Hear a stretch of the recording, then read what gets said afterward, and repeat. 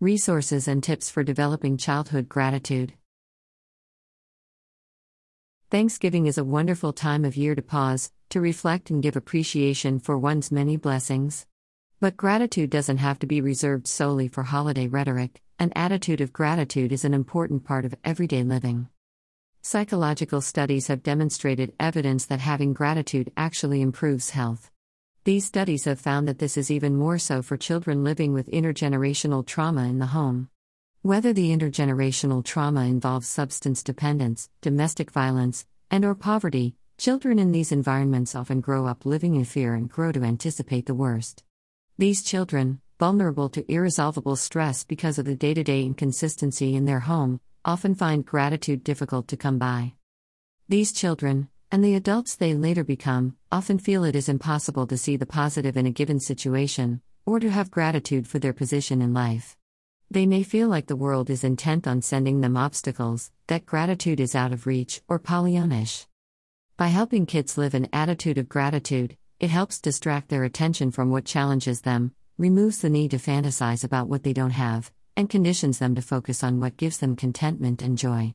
It helps children balance out negative emotions and stress, find more energy, and increase overall contentment. This state actually reduces incessant complaining, helps boost the brain's ability to learn, and improves a child's ability to make better decisions. More than a well-mannered thank you, an attitude of gratitude for even small, everyday things helps a person feel content, regardless of life's circumstances. Current research provides evidence that gratitude is instrumental in achieving goals more fluidly, and in improving skills of empathy and resilience. A grateful attitude actually changes the perspective one has on life, raising awareness of everyday things that are special. Children and teens go through the day more relaxed and less stressed, and with a positive attitude that tends to make other people feel better as well. They also tend to sleep better. How to nurture an attitude of gratitude in children. You can nurture individuals that have grown up in traumatic environments by showing care, modeling gratitude, engaging them in service work, and in how to keep a gratitude journal. Show you care. It only takes one caring adult to make a difference in the life of a child, whether you know the child professionally or personally. As a caring adult, share your feelings and explain age-appropriately that you care about them. Do things together that show you care, however simple. Take part in activities you both enjoy or find meaningful. Here are some examples. Work on creative projects together. Do chores together. Discuss their favorite books or films together. It's the together part of engagement that makes a difference. Model gratitude. When spending time with kids and teens, model gratitude with a positive attitude. Give compliments, point out things to be appreciative of, say thank you to the child or teen and when they are in your presence. Then ask them what they are grateful for. Demonstrate what gratitude, and healthy thinking, looks like. In this way, you can help raise awareness of feelings, thought processes, and life skills that may not exist at home for them. Engage them in service work. The American Academy of Pediatrics recommends that caring adults connect children with someone to serve. They say it works best when the person being served doesn't technically need charity, as the child will feel more appreciated when thanked for service that wasn't technically needed. Here are some examples. Arrange to have the child bring the trash cans in, or water plants, after school for a neighbor. Have a teen prepare a meal for a visiting relative, or someone who is ill. Serving others is a healthy practice that feeds one's self-confidence, improves one's mood, and allows individuals to develop empathy.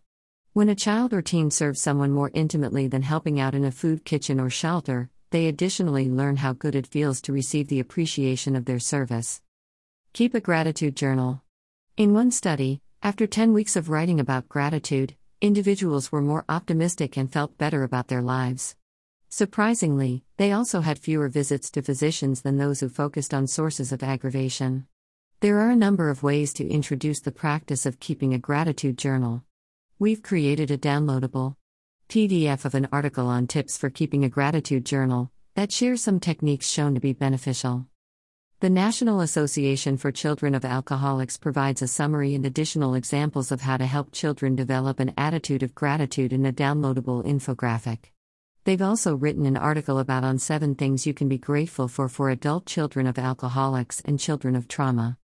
You can find more resources related to child development and mental health by selecting the Child Development and/or Mental Health option from the drop-down tab on our Social Service Utilization Library page.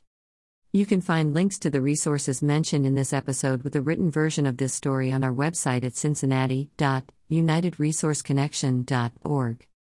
You've been listening to the Hamilton County, Ohio Social Service News, now available as a podcast on Amazon Music, Audible, Apple, and Google Podcasts, iTunes, and Spotify. If you have social service news to submit to this podcast, visit cincinnati.unitedresourceconnection.org. Once there, you can also subscribe to get a free summary of the past week's local social service news stories emailed to you every Saturday morning. So subscribe to our e-newsletter and podcast, and visit us online to discover more social service news and resources.